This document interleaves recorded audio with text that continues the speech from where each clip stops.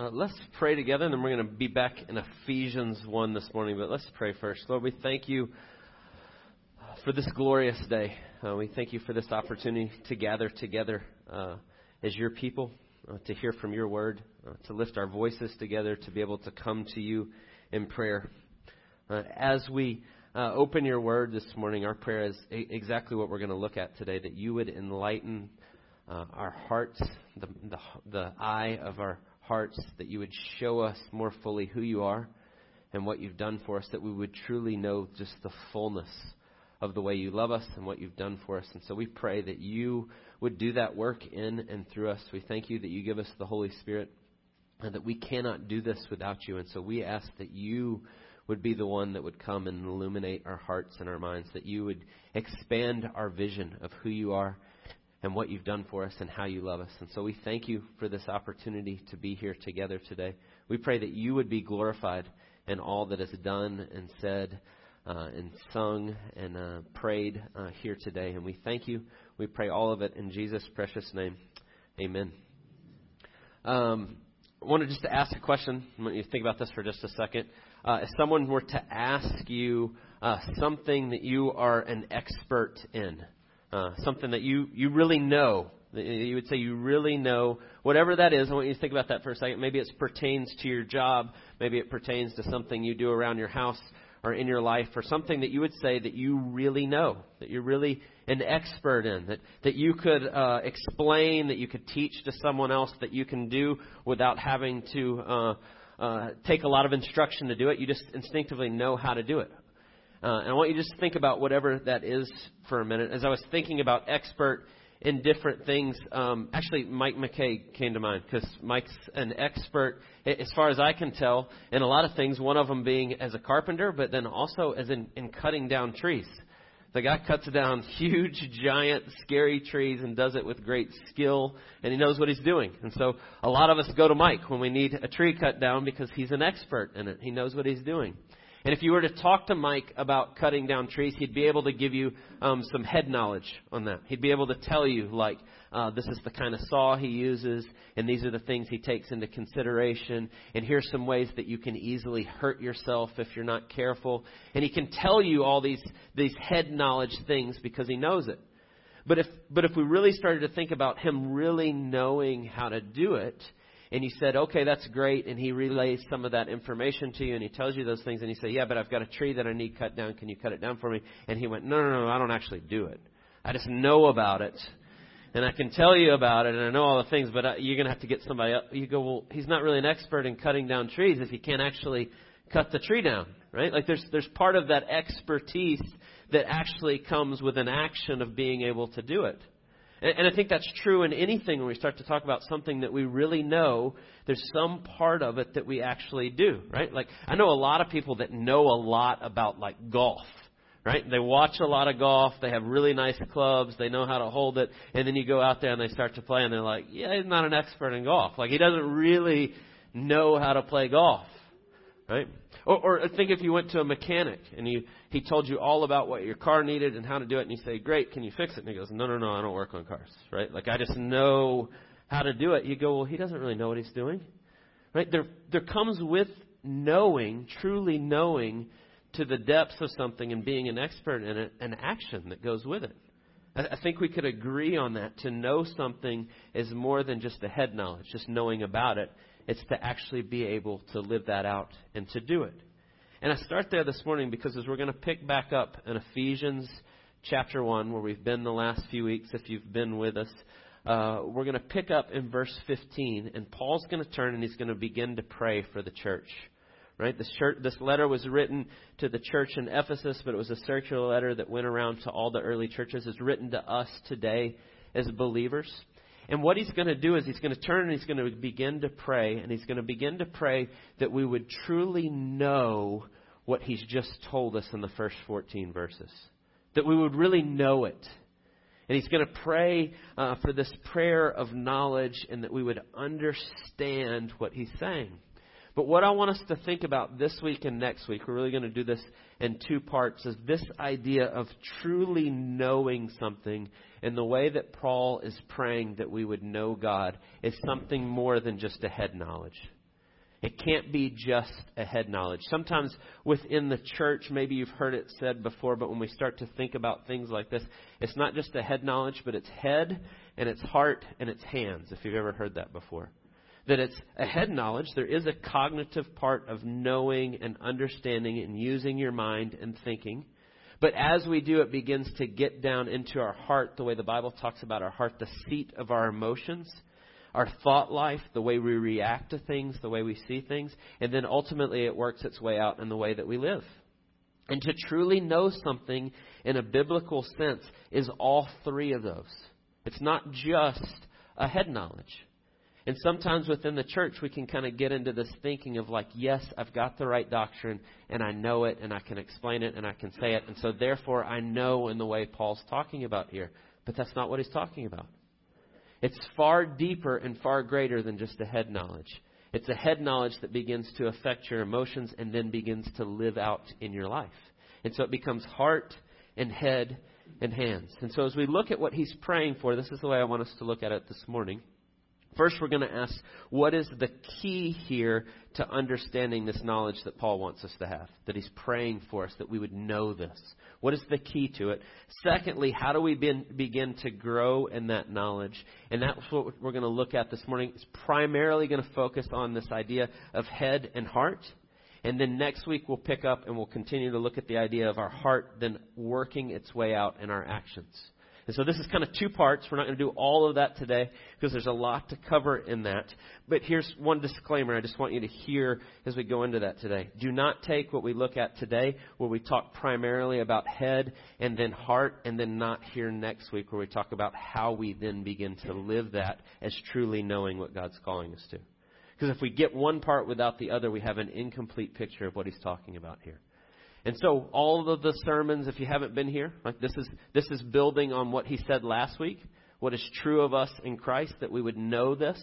And so you can always go back and listen to them. They're on the website, the podcast, you can get those. If you're not sure how to do that, let us know and we'll help you figure that out. The same as if you're not going to be here or for some reason you can't be here next week, go listen to the second part next week because it makes this whole together.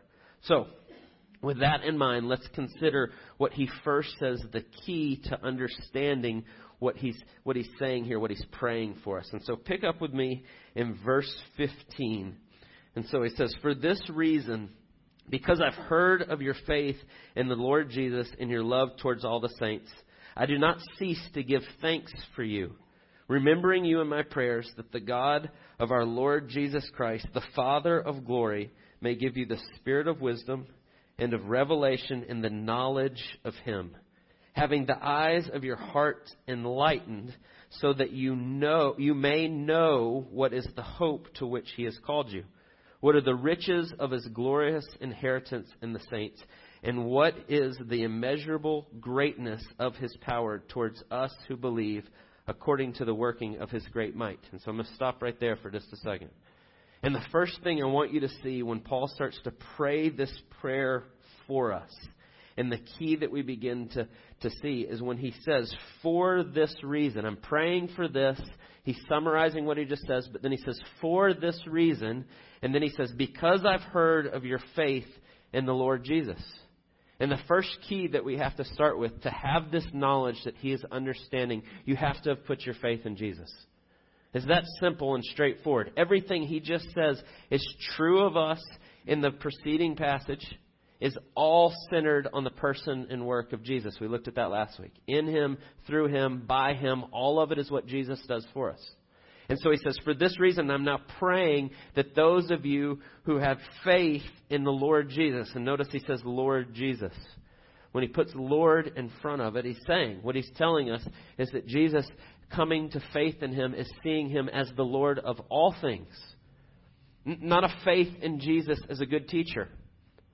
Not a faith in Jesus as someone who's got some helpful things to say that can help me in my everyday life. But he's pushing you to see Jesus as Lord of your life, that Jesus is God.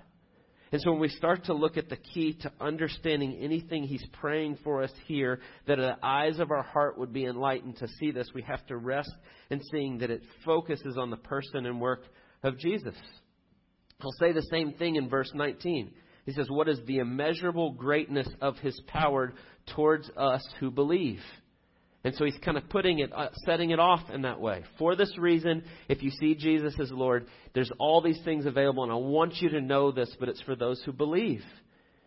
And he's pointing us to Jesus being central in all of this. And so this is not something unique to Paul. This is all the way through the Bible. In fact, Jesus is the one that says this most emphatically. No one can come to the Father but by me, is what Jesus says. I am the way and the truth and the life. There's no other way to grow in your knowledge and truly know the Father except through Jesus. And he says that over and over. He says, I'm the only way. Or when the disciples turn to him, they say, show us the Father. And he looks at him and he goes, how can you say that? You've seen me, you have seen the Father. That it's through Jesus that we have and grow in this knowledge that Paul is praying for us. And so it has to center on the person and work of Jesus. In fact, if we miss this part, we can do nothing as far as growing in this. Right? Jesus himself says, apart from me, you can do nothing. Right? I am the vine and you are the branches. If you abide in me, you're going to bear much fruit. But apart from me, you can do nothing. He says that in John 15. That there's nothing that we can accomplish or see or grow in truly knowing if we're not resting in the finished work of Jesus. That's the key to all of this. And if we miss that part, we miss everything else that Paul's going to get at here. Everything that he's praying for us and wanting us to see. And so it has to be right at the center that we're seeing that the key is Jesus. And so we have to understand that Jesus is the one who's come to do what we could never do for us. And in him is all wisdom and knowledge. In fact, Paul will say that in Colossians 1 as he makes a very similar point. Colossians chapter 2 and verse 1, he says, I want you to know what a great struggle I have for you and those of Laodicea and for all who have not seen me face to face. So he's writing to the early church and he says, I struggle for you and I want you to know this. And it's similar to here. I'm praying for you. I want you to really know this. And then he says that your hearts might be encouraged, being knit together in love to reach all the riches of full assurance of understanding and the knowledge of God's mystery. And then he says, which is Christ, in whom are hidden all the treasures of wisdom and knowledge. And so we're talking about Paul praying that you would know that this is true. And then he tells us in Colossians 1 that all wisdom and knowledge is found in Jesus. And everything that he said here that only comes through Christ, Jesus is the key.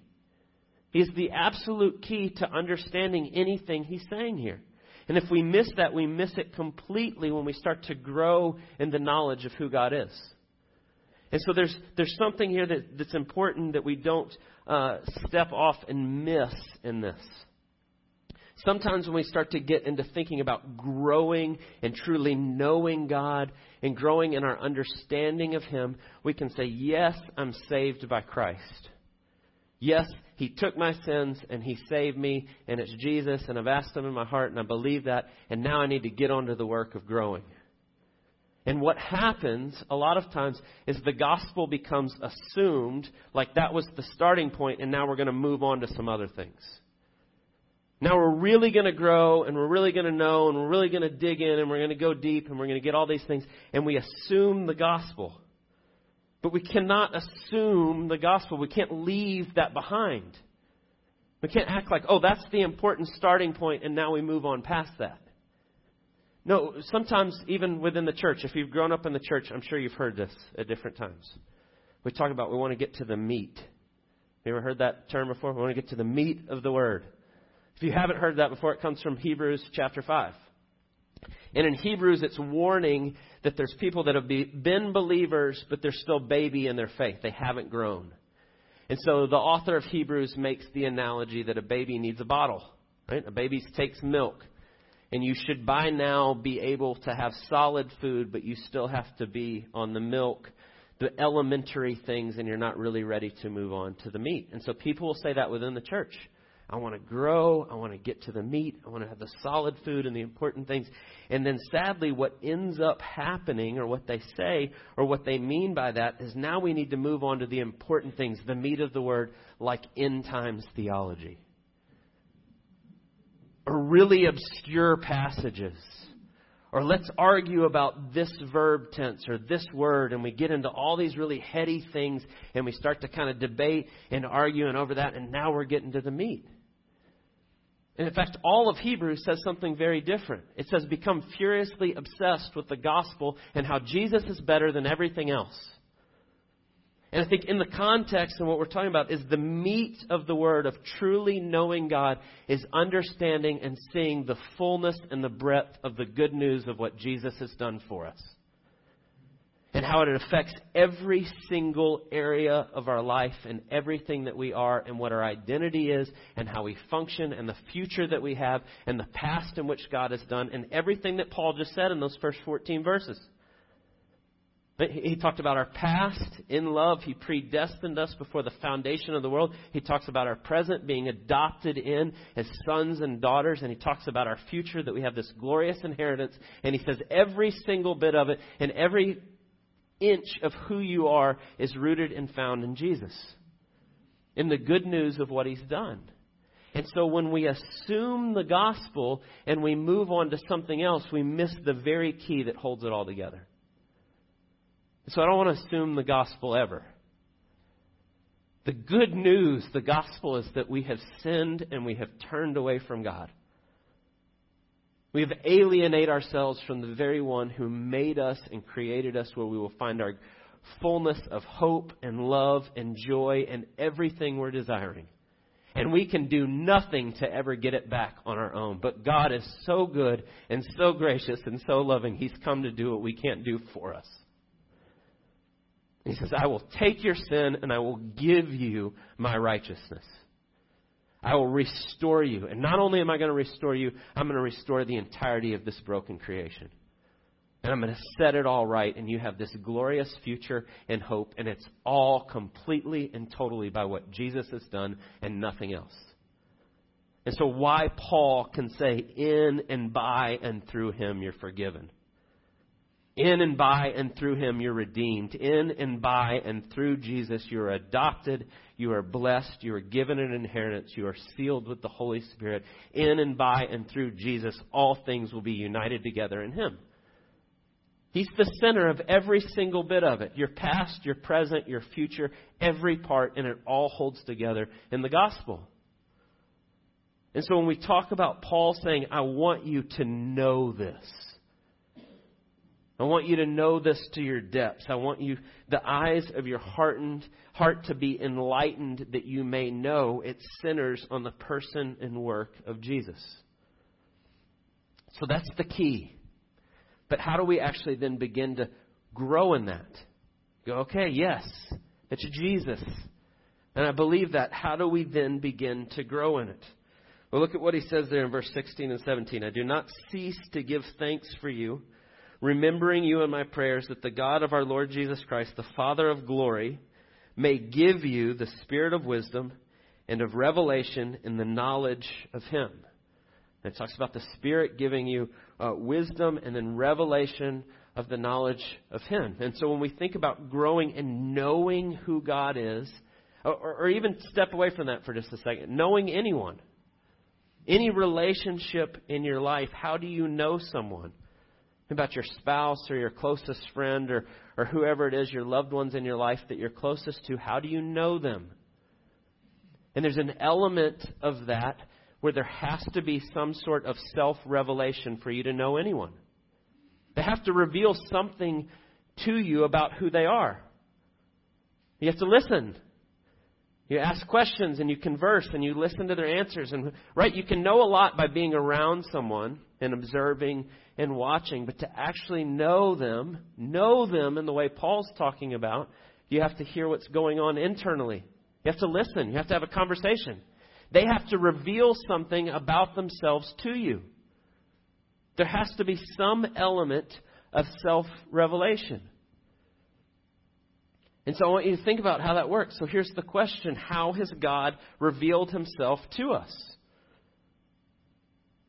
The Bible says it's his word. He's given us his word that we could know him.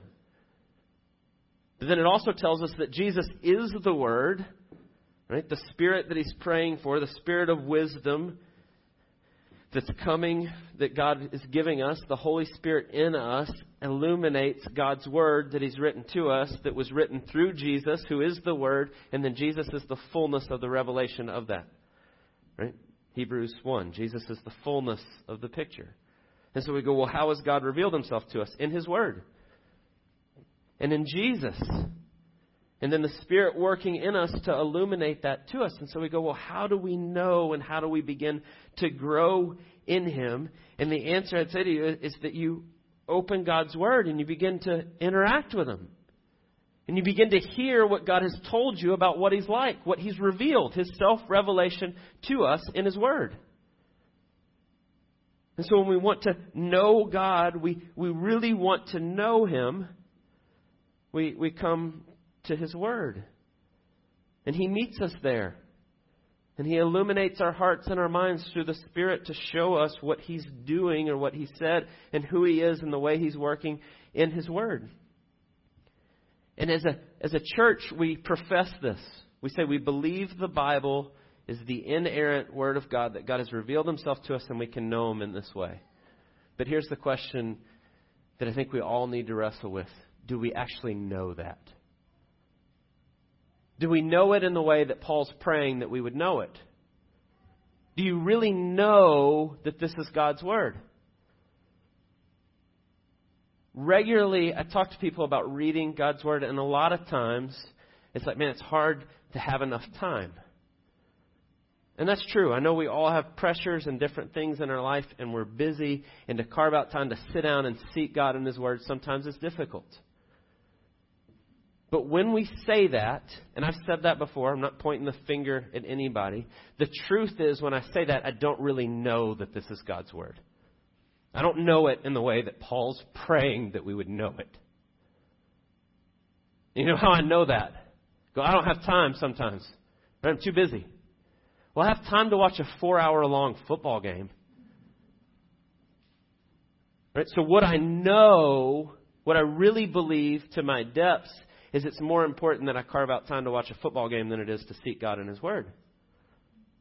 Oh, that's convicting. And the truth is, in those moments, I don't really know it in the way Paul's saying, I want you to know it. Nothing wrong with watching a football game. That's not my point. I'm not trying to make you feel guilty. But I want you to think about what it would really mean if we really know that God has spoken to us in His Word. And so we begin to understand and be shaped by what His Word says. And really come to it. If we want to grow in knowing God, it's going to start with knowing the way He's revealed Himself to us. And then I want you to think about what His Word actually says. If it's His Word, and if we believe that, and we're seeking Him in it, He says, be transformed by the renewal of your mind. Right? Your mind, the head part, the knowledge part, informs the heart part and your emotions and what you truly love. And He says, so be transformed by the renewal of your mind. I read a really, really depressing article this week. And it was talking about the church. And I believe it was Gospel Coalition. I think Tim Keller wrote it. I don't remember because I read it quickly and I don't remember who wrote it. But I think it was Tim Keller. And he was talking about the issue that the church is facing. And what he said is the church is being more and more shaped in its worldview by news and outlets and pundits and talking heads than it is from the Bible. And he said, that's a huge problem. Because we're growing in a worldview that is actually at odds with what God's Word says, because we're not letting God's Word be the thing that renews our mind. And I want you to think about the things that you listen to on a weekly basis. What are you spending the most time? What are the voices that you're hearing the most? Because if you're listening constantly to news or the radio or whatever it is or however you get that, and you're letting those things speak into you, and it doesn't matter which outlet or where, that's not my point at all. It doesn't matter what you're listening to. But what you're getting a huge dose of is not a biblical worldview. It's not based and rooted on the gospel of Jesus Christ and what He's done for us. And you're being shaped. And we're being transformed by the renewing of our mind, but it's not what God's Word says. And so we struggle when we struggle at even seeing the things that don't line up with God's Word because we're not letting that stand over us and renew our mind on a daily basis. And so if we want to know God in the way that Paul's talking about it starts with the way He's revealed Himself to us in His Word. But as we do that, as we come to Him in His Word, we have to remember that Jesus is the key. How quickly we can kind of get off topic or off seeing Jesus as the center of it if we don't read the Bible from that lens. The gospel always has to be the center. And so when you read the Bible, I would say when you look at it, is it just things that you go, here's some good things I can add to my life? Or is it revealing how much more you need Jesus in every area of your life? Is it pointing you, are you reading the Bible, or are you hearing things from the lens of like, okay, these are the things that I now need to get serious about and do myself? Or is it showing you that I can't do this and I desperately need Jesus in every area of my life? Another way to say it is, who's the hero? When you read the Bible and you're working your way through it, are you placing yourself in the story and you're the hero and now I need to do this? Or are you seeing that Jesus is the hero and He's already done it? And it's so important that we come to it that way and we see the key of Jesus being the center, because otherwise it's just going to crush you. And then you're going to be trying to do it in your own power rather than looking to Jesus and what He's done and what is true about you in Christ. And so if we want to know, we come to God's Word, but we're seeing Jesus as the center. But then look at what he says here in verse 18. He's praying for us that we'd have the eyes of our heart enlightened, that you may know what is the hope to which He's called you, what are the riches of His glorious inheritance in the saints. And I want you to focus in on that phrase there where he says, that you may know what is the hope to which He has called you. And if you really dig into what Paul's saying and the language there and the way he's saying it, what he's pointing to you is he says, I want you to understand how you were called. Which is what he just spent a long time on in verses 1 to 14. And I want you to understand that you can rest in God's calling on your life in the sense of He is the one that's got you and called you and brought you into this. And so to know the depths of who God is, it has to be surrounded or centered in the grace of God in your life. And so go back and look at what he says in verse 4. Same chapter, just chapter 1, verse 4. As He chose us in Him before the foundation of the world, that we should be holy and blameless before Him. In love, He predestined us for adoption as sons through Jesus Christ, according to the purpose of His will, to the praise of His glorious grace with which He has blessed us in the Beloved. In Him we have redemption through His blood, forgiveness of trespasses, according to the riches of His grace. And so he says there, to the praise of His glorious grace, and according to the riches of His grace, He set His love and affection on you before the foundation of the earth. And so if you're going to understand the depths of who God is and the way He loves you, it has to be centered in His grace. It's the only way it works. And if we miss that it centers on what Jesus has done for us and God's glorious grace to us, then we're not worshiping God in the way He's revealed Himself. We're not knowing who He is. And he says, I want to remind you, I want your heart to be enlightened, that your hope is set in that He has called you, that He is the one that's doing it.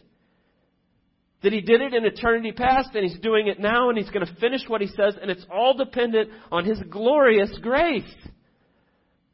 That's really good news. And if you want to know the depths of who God is, it has to be centered in His grace. In the way that He loves us, in the way that He's called us. And so often we forget that. I go, yes, it's all Jesus and He did it. And I had a really bad day today, so I'm not sure that God's pleased with me. I go, what? It's not what it says. It's not who God is. It's not the way He revealed Himself. But we wrestle with that all the time. And so Paul's saying, I want your heart to be enlightened. And with the Spirit of wisdom, I want the Holy Spirit to come in and flood your life and point you to how glorious God's grace is. That you would rest in what He's doing and how He loves you. And so look at that phrase just a second there. We'll end with this morning. Having the eyes of your heart enlightened that you may know. And as we begin to think about what he's talking about here, seeing that Jesus is the key and it's through His Word and understanding God's grace, the eyes of your heart enlightened begins to talk about your internal life, your emotions, your psychology, the way you see things, the way you process things. He says, I want the eyes of your heart to be so enlightened that the gospel has flooded the way you think, and the way you operate, and the way your emotions operate. And I want it to be informed by the hope that you have in Jesus. To really know God, it begins to shape your affections. It begins to change your emotions and the way you deal with things that come at you. And to truly know it in all things. And so that's why we talk a lot here about wanting to be fluent in the gospel. That is applying the gospel to every area of your life. And what I find to be very helpful, and Luke's been spending time in the equipping class talking about this very thing, is how do I take the gospel and I apply it to the negative emotions I'm feeling in my life? When I'm really, really anxious, what if this doesn't work out? And what if this doesn't go the way I think it should? And I'm not sure how this is going to be. I'm forgetting that the God of the universe loves me and He is in control of all things. And I need the gospel to now come and bear witness into those areas of my life where I'm not fully knowing who God is. So it means to be fluent in the gospel. And every day I get up and I forget it. Every day I begin to worry or be anxious or compare myself to other people, or I struggle with this or I struggle with that, and I go through all these things, and I need the gospel afresh to come in and inform the way I think, to enlighten the eyes of my heart, to show me how wonderful and gracious God is. And so when we talk about what the meat of the Word is, it's that the gospel informs everything about you. Your identity, and the way you operate, and the way you talk to people, and the way you go through your life. And when I get angry or I get frustrated, I go, why am I so... And you know what happens? I'm not believing what is true about me in Christ in that moment. And I need to hear the gospel again. And I need to hear it from my brothers and sisters in the faith reminding me. I think that's what discipleship looks like. Who is God? And what has He done? And what does that mean for us now? And who are we in Christ? And we begin to encourage one another in those things. And if we want to know the fullness of what Paul is talking about, this has to be a regular part of our life. We're not going to know it completely until Jesus returns. Which is why we get to the end of the Bible in Revelation. It says, come, Lord Jesus, come. Oh, I so want to know that. I want to see the fullness. I want to know in the way Paul is praying that we know. But the truth is, every day I get up and I forget a little part of it. And if I want to know the fullness, I'm going to seek God in His Word. I'm going to see how Jesus is the hero in every bit of that. I'm going to continue to speak the truth to one another, pointing one another to the fullness of the gospel. And what happens is it goes from your head to your heart. And it begins to change your affections. It's a wonderful promise of God. As He changes your affections, you get to then begin to live out the things that you most want to do, which is glorifying Him. And that's what it looks like to fully know what Paul's praying for. And so next week we'll pick up with that idea of how our emotions begin to change, but then they begin to live out in our life in every area. Spoiler alert, You never fully get that completely together until Jesus comes back. But God is gracious and faithful to continue to change us from one degree of glory to another. And the gospel's right there central in all of it. That God loves you completely and totally because of what Jesus has done. And He's not done with you. And He's going to take you to the end to finish what He started before the foundation of the earth. Let's pray. God, we thank you for the glorious good news of the gospel. We thank you that as we seek to know you in the fullness of who you are, that we are still in process. And we thank you for the truth that you love us, that you are at work in us, that you are renewing us day by day, and we can only just say thank you.